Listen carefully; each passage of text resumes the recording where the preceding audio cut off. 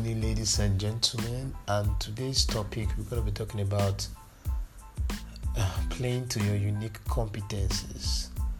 I think a lot of us as business owners need to understand that every characteristics that we possess as a business, being it small or big, is a unique competency in itself. So, for instance, your organization is small. That means you make quick decisions, you get quick responses, feedbacks, and all that, and stuff easily go up and come down. That's to say, from the clerk that reports an issue to the boss, down from the boss, addressing that issue. And for a big organization, naturally, you have economies of scale. It's cheaper for you to produce because you're producing in large quantities.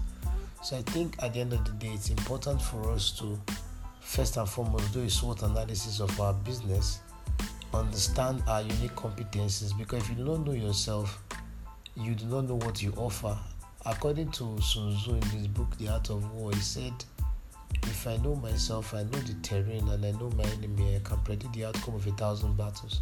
So you need to understand yourself first and foremost, understand the market to which you operate, and of course your competitors, in order for you to succeed. So today, as you go about your various businesses, all I would say is analyze your business, do an internal analysis of your business, take note of your unique features, and turn those features into competencies. Thank you and have a blessed day.